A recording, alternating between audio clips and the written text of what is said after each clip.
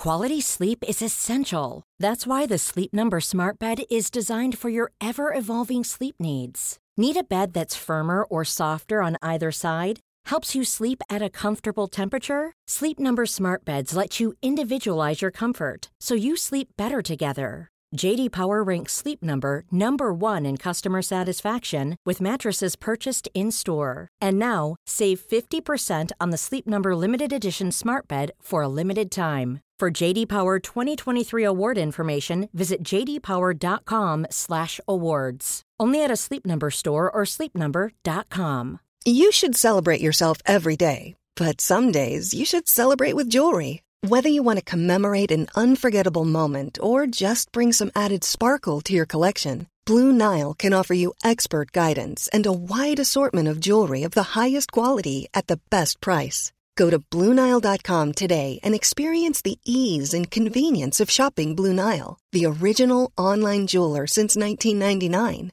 That's BlueNile.com. BlueNile.com. Hey, I need you to pay close attention to this message. It is not an ad.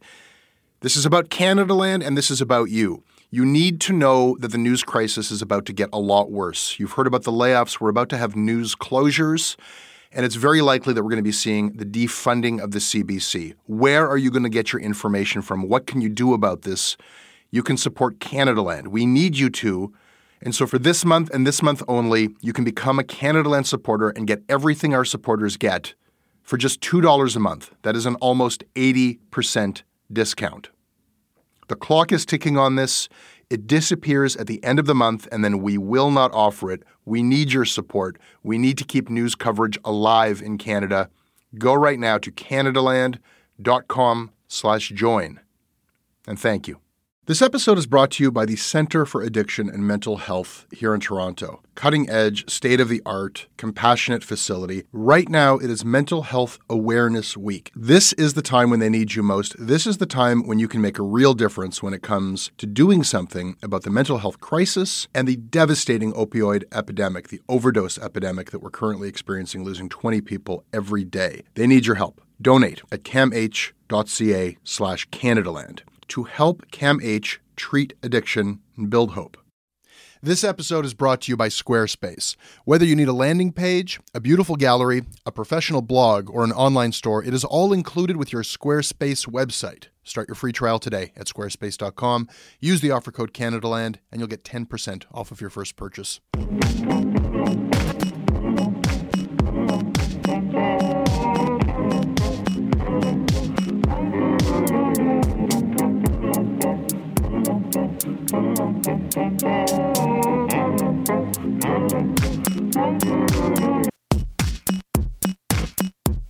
I'm going to read to you now from a Twitter essay that was written by Karen Burrows, a media scholar.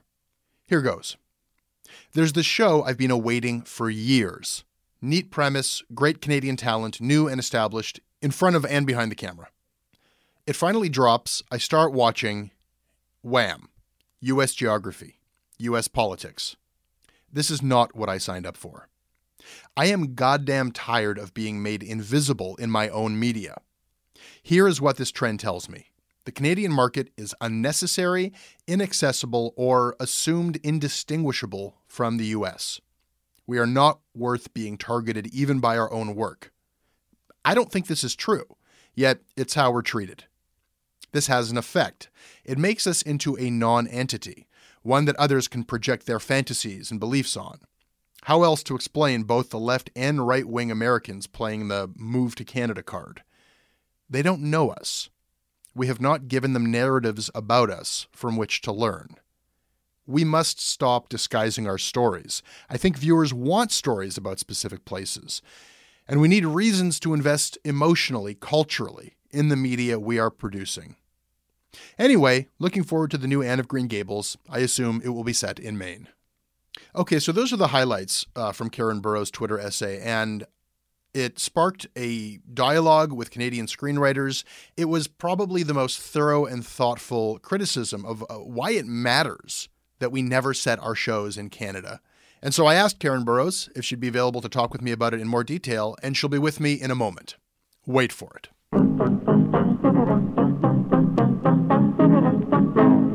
This episode of Canada Land is brought to you by Holly Pike, Wayne Mabey, Leslie Weldrake, Michael Vernon, Carol Linnett, Jonathan Fiddler, Mark A. Rayner, and Wendy Davis Johnson. Wendy, why did you decide to be awesome? Because as a Bermudian with deep Canadian roots, Canada Land keeps me in touch with Canada through its frank and fearless reporting and often irreverent opinion. This episode is sponsored by BetterHelp. It's amazing the things that we tell ourselves to talk ourselves out of getting help. Anybody who's actually gotten help knows that the process of getting things off your chest, of taking your stressors, your problems, and just like not letting them be bottled up, working through just conveying them to somebody, half of the battle is just doing that. You unburden yourself. And you know what? If you have a real mental health professional, no, they don't have magic bullets or magic words that make it all go away. But often they can help you see things a little bit differently and guide you to strategies or tools or to a new perspective that actually does help. As the largest online therapy provider in the world, BetterHelp can provide access to mental health professionals with a wide variety of expertise in mental health. Because you listen to this podcast, you get 10% off of your first month at betterhelp.com/CanadaLand. That's betterhelp.com/CanadaLand. This episode is brought to you by the Center for Addiction and Mental Health. Right now, there is an opioid crisis. Right now, there is a mental health crisis. But right now, it is Mental Health Week. And what that means is you can do something about these crises. You can help people. You can help CAMH save lives. They offer treatment with dignity, and they are doing cutting-edge research. I don't know if anybody listening to this is untouched by this crisis. You can see it in the downtown of every city in this country. You certainly feel it in Toronto. This is not something happening to other people. These are our friends. These are our communities, our families. We are all touched by addiction. We are all touched by the mental health crisis, and we all share responsibility to do something about it. Helping CAMH is something you can do about it. Help change mental health care forever. Your support will help CAMH build a future where nobody is left behind. Donate at camh.ca/CanadaLand to help them treat addiction and build hope. This episode is also brought to you by Squarespace. Whether you need a landing page, a beautiful gallery, a professional blog, or an online store, it is all included with your Squarespace website. To make a website on Squarespace is very easy. There is a very simple and intuitive process. You just arrange your content and your features with a few clicks of your mouse. You get a free custom domain when you sign up for a year. The templates are beautiful. You just adapt them for your needs. There are seamless commerce tools. If you are running your business off of Squarespace, you are in good company. There are hundreds of thousands of businesses, small and very large, that use Squarespace for their e-commerce, and you'll get customer support 24/7. All of Squarespace's customer care people are in-house. They work in a Squarespace office. Start your free trial today at squarespace.com. Use the offer code CanadaLand. You will get 10% off of your first purchase. Why does it matter whether or not some hour-long procedural cop show is explicitly set in Toronto or not? Who cares? Well, I do, clearly, because that's one of the rant came from watching a Canadian program, a Canadian-made program, and getting partway into it and discovering that all of a sudden it was talking about U.S. politics. This is a show that you wrote, you were waiting for, you were anticipating, you very excitedly. It comes out and wah. Again, they've done this weird Canuck washing thing. And I got into this show and all of a sudden it was no longer talking to me. Yeah. Was the problem. I felt cut out by it.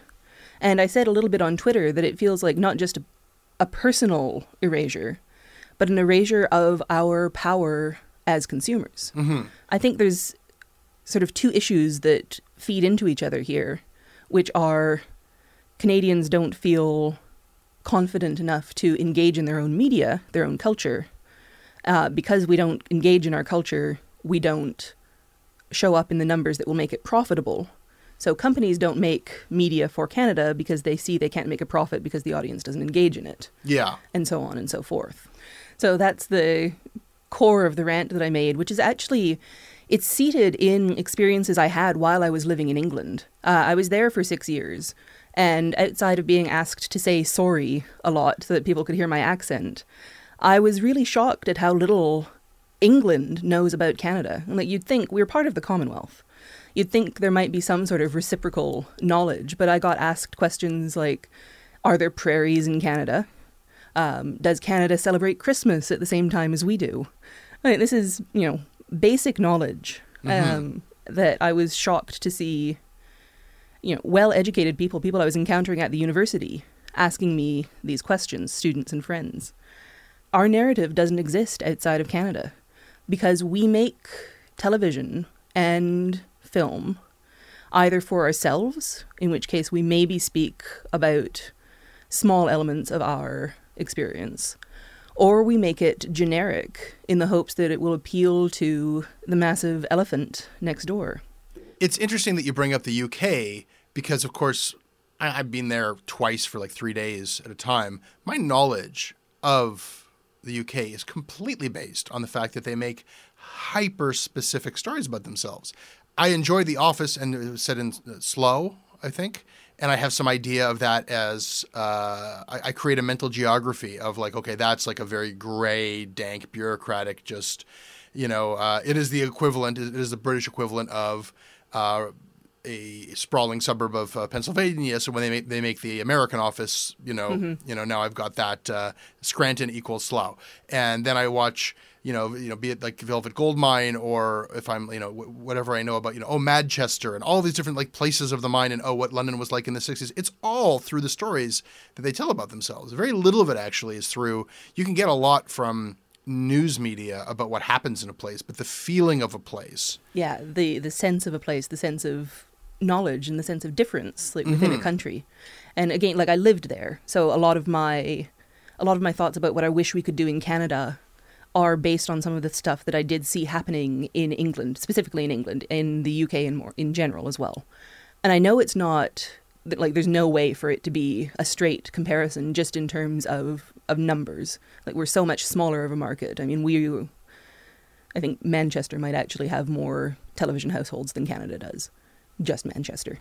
A lot of the stuff that's been exported that I think is really excellent and that I think is really place-based in the north of England has all been done mostly by one production company, like Queer as Folk, Scott and Bailey, Happy Valley is all coming out of Red Production Company, and that basically came out of Nicola Schindler saying, we need to tell different stories, I'm going to create a production company to do that.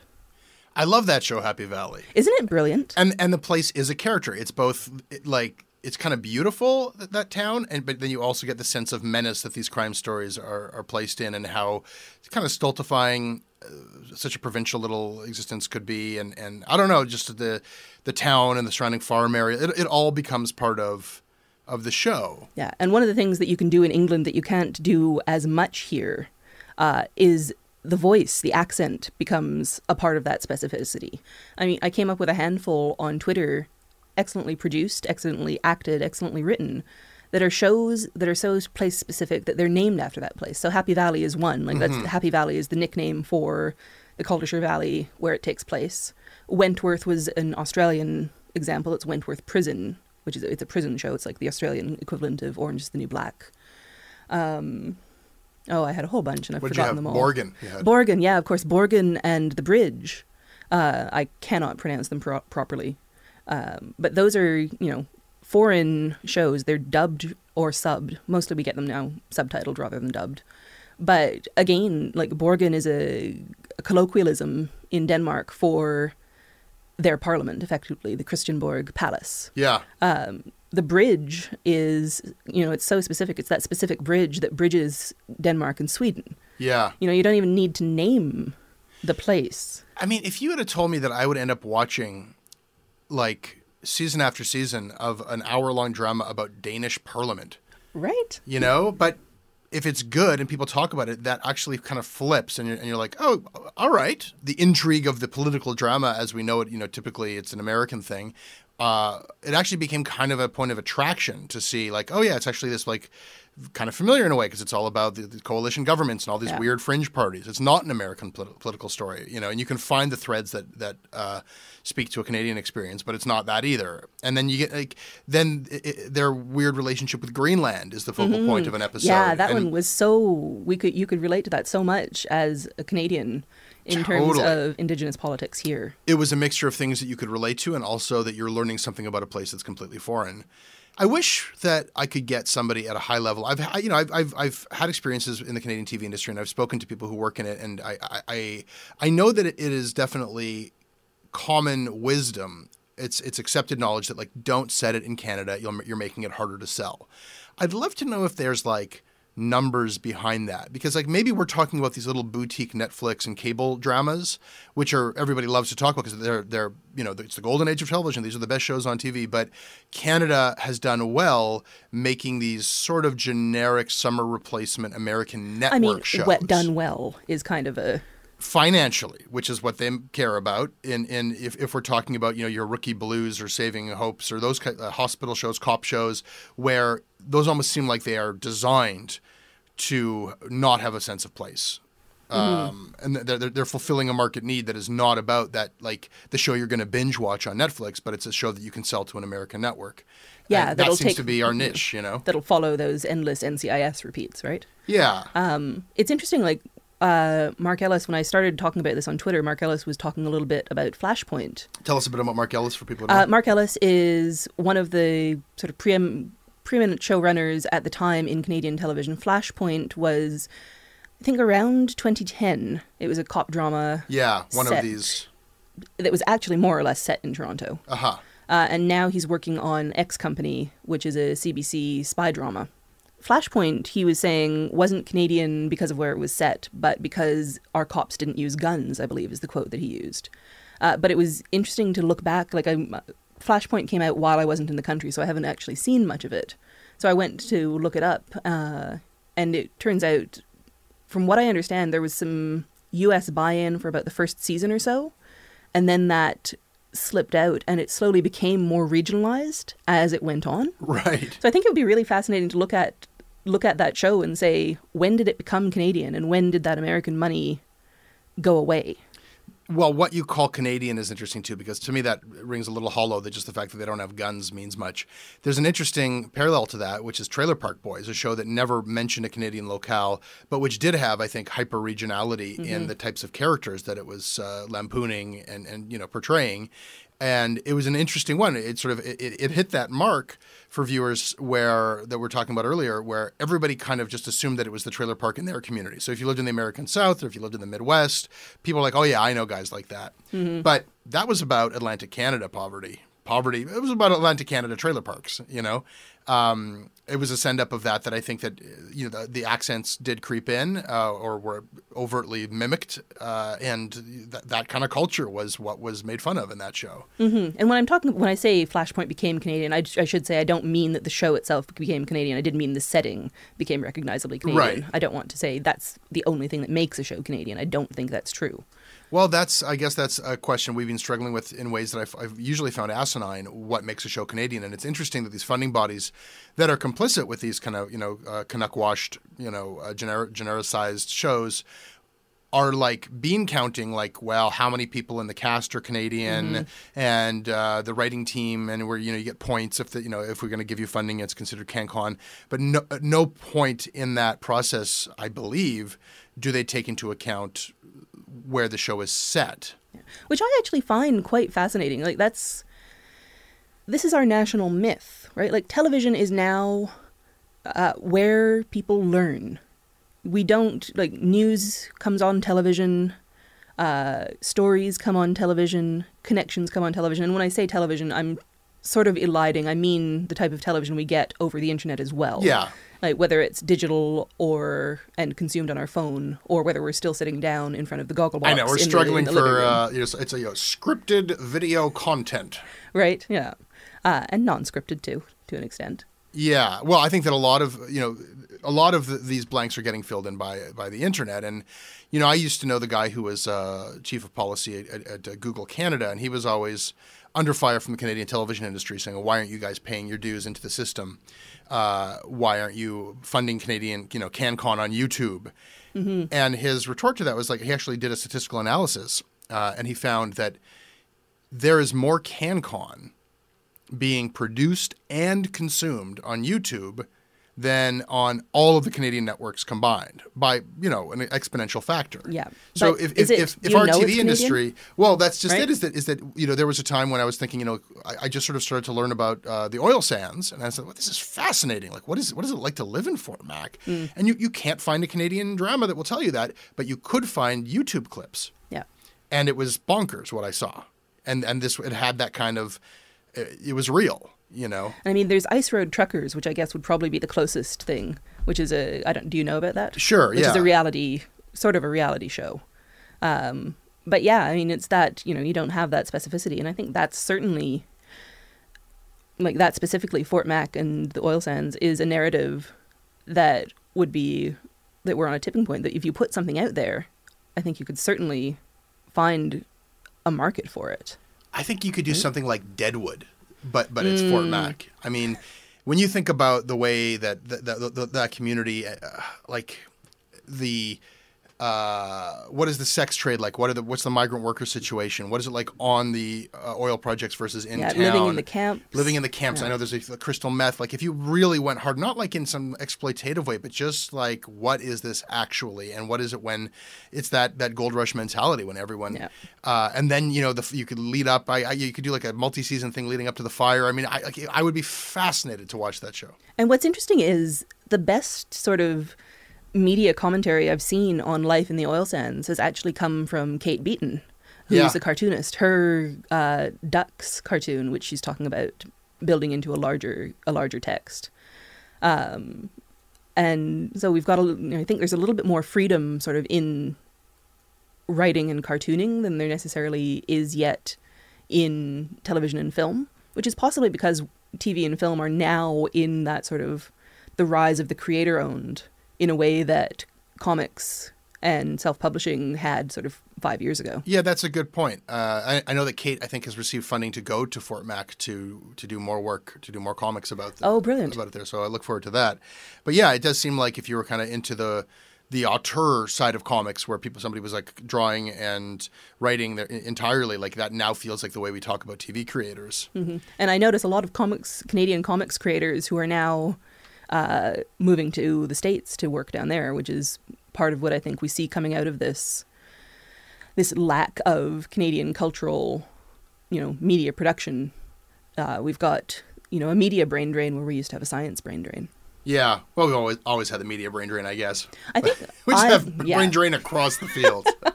I feel like it's becoming more, and again, maybe just because we can see the creators more, like we see them on Twitter or on social media, and we've come to know the creators more intimately. But I see that brain drain happening a lot more.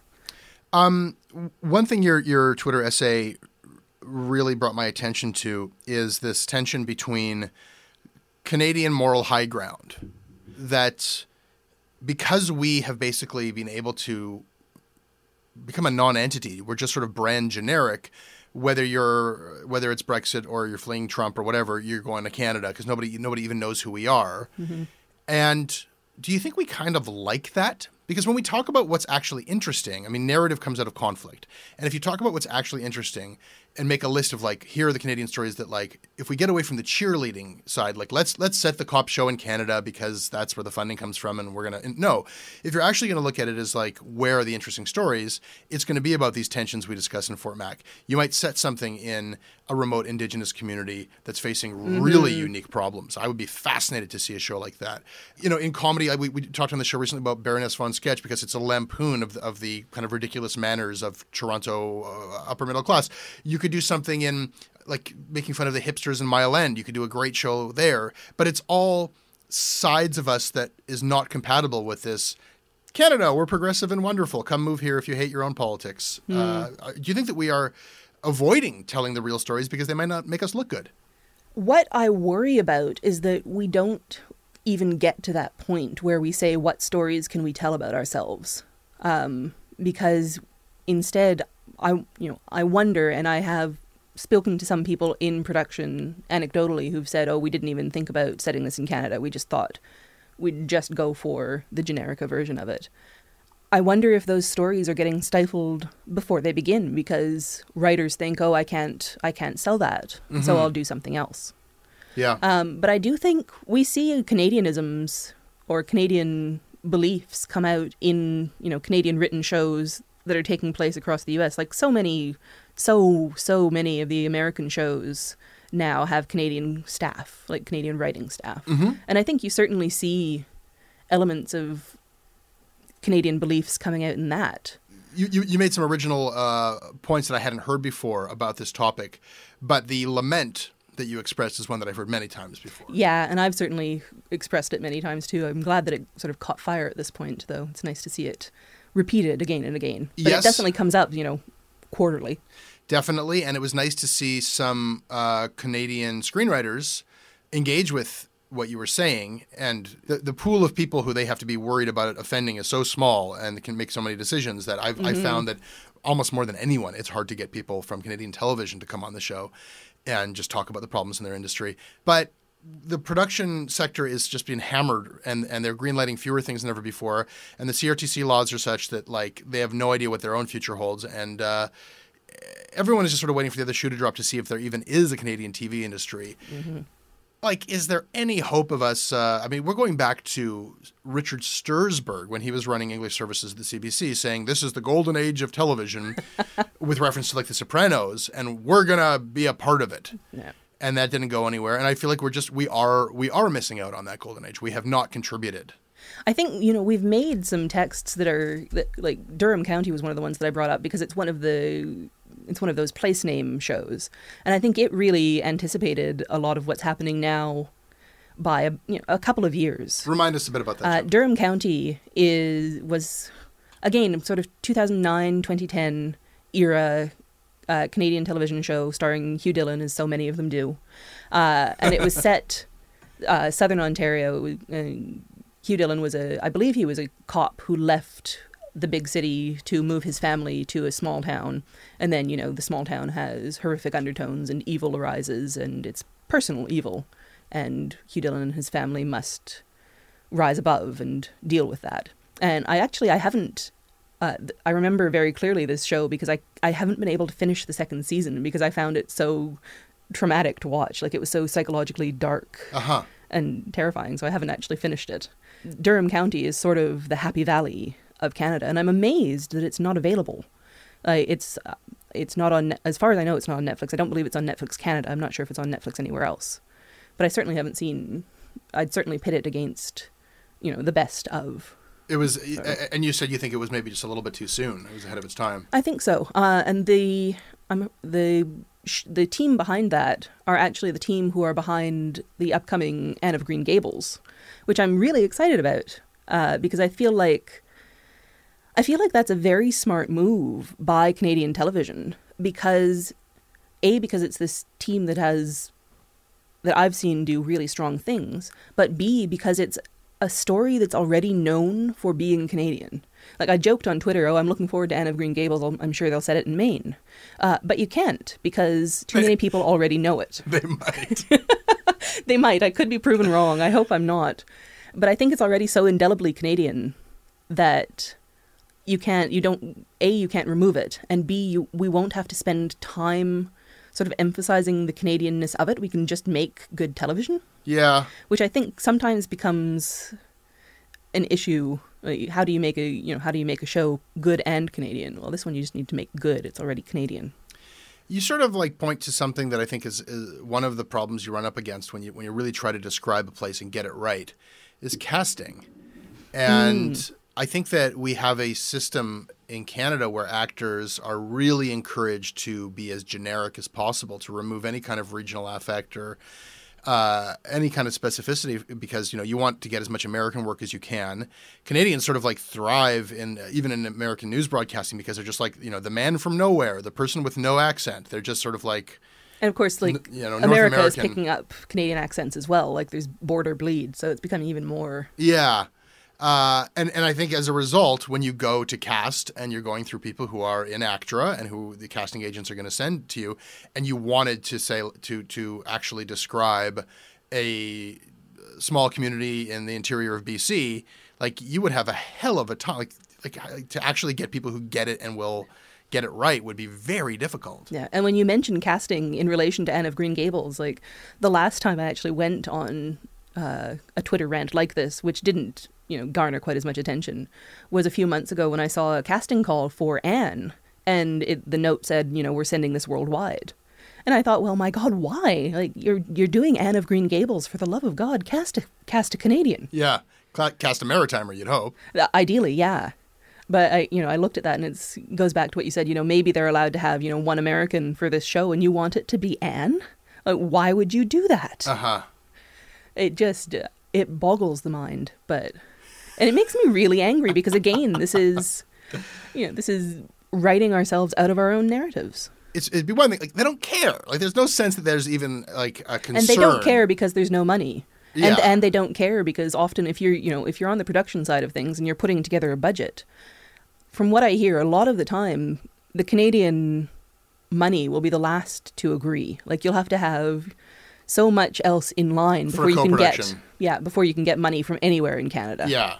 Well, so you've got that industry that's just like reeling from its own problems and existential crisis, and this is just some academic thing that I don't think that the people making decisions are even concerned about. And then you've got, from left field, somebody like Lilly Singh coming on to YouTube, and I think she's going to cross 100 million subscribers, and she's doing funny stuff that is making fun of the types of people who she sees in her community, the type of guys, and she does a character she has a male character. She does her mom, and it's very regionally specific. But she's got a huge following in India, though I think she's born and raised in Canada. There's like huge billboards of her in Times Square now. Like, she's totally just leapfrogged our system, if not the entire TV system, because it's all digital. And she's writing her own ticket now. I think, you can't suppress people's desire, their need to express themselves and to tell stories. Like, that's really essential. I think that the reason why these regional Canadian stories are so often told in the CanLit novel or the graphic novel is because TV has been a closed door. But now there's this other way of telling, scripted video content that, where you don't have to go and pitch to somebody around the corner from us right here in downtown Toronto. Yeah, which is fantastic. And I mean, it's that disruption it's reverberating throughout all television right now, whether it's made in America or Canada or Sweden or the UK. And that's actually what gives me a little bit of hope for the future. Are we going to start seeing the rise of stuff like collaborations directly with Netflix? So, I mean, right now we're doing Alias Grace with Netflix. And Sarah Netflix only Polley's has adaptation of the Margaret Atwood story. That's going to be Netflix. Yeah, and which is filming now. And I understand Netflix has a fairly small stake in that. And I mean, Netflix is a weird partner anyways because of its refusal to pay tax in Canada right now. But Netflix does regional very well. Like, they pick up Happy Valley. They've picked up a number of those sort of place-specific. Marseille is another one which wasn't very good, but it's another one of those sort of place name shows. And they shoot it around the world. I mean, I know that when they move into a market, they like to do some stuff maybe it's a sop to their new conquest, but they'll buy some Canadian content. But once you're sort of on their network and they're analyzing the data, if it's doing well, they'll make it available in libraries around the world. And suddenly, like the number of homes that you get access to if you're in the Netflix library is kind of staggering. Yeah. And I mean, one, like Miss Fisher's Murder Mysteries is another Australian show that has had a meteoric rise just because of Netflix. And Netflix has increased the number of areas where it's available, and it's been a hit in most of them. So to see Alias Grace get done on Netflix gives me, again, hope that it can retain that region-specific element. Because, like, Alias Grace itself is not a story that you couldn't tell elsewhere. Like, it's a piece of Canadian history, but, you could take the basics of it and place it in America. But it's shooting in Toronto, it's helmed by Sarah Polley, and it's got Netflix money rather than sort of American network money. And I'm hoping that things like that may become more common and may give us space to tell stories that don't have to look to American networks for that sort of top-up funding, as it were. I would desperately love to see Supernatural Canadiana, more Supernatural, specifically set in Canada. So I think which would look at Indigenous myths, which would look at different cultural myths. That's the sort of thing that I'd like to see play out more on our television. What I see now in terms of good quality Canadian television seems to be very historical based at the moment. Like Frontier is coming up that's Discovery Channel's first scripted drama, and that's a fur trade era. X Company, which I mentioned before, is set in World War II. Bomb Girls was a World War II. We had Strange Empire, which was like 1890s. Mm-hmm. Why are we getting, we're getting stuff like Kim's Convenience next season, which I think is going to be great. But I want to see Canada today as well, rather than just what we used to be known for.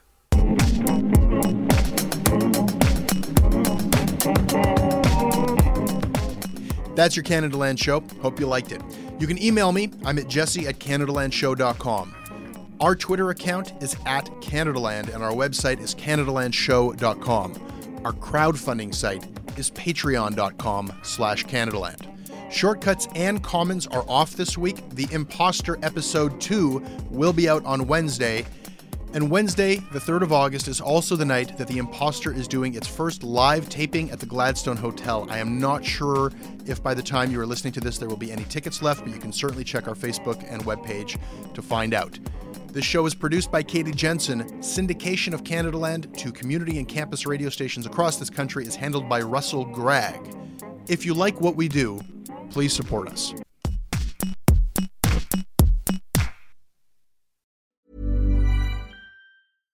Hi, I'm Daniel, founder of Pretty Litter. Cats and cat owners deserve better than any old-fashioned litter. That's why I teamed up with scientists and veterinarians to create Pretty Litter.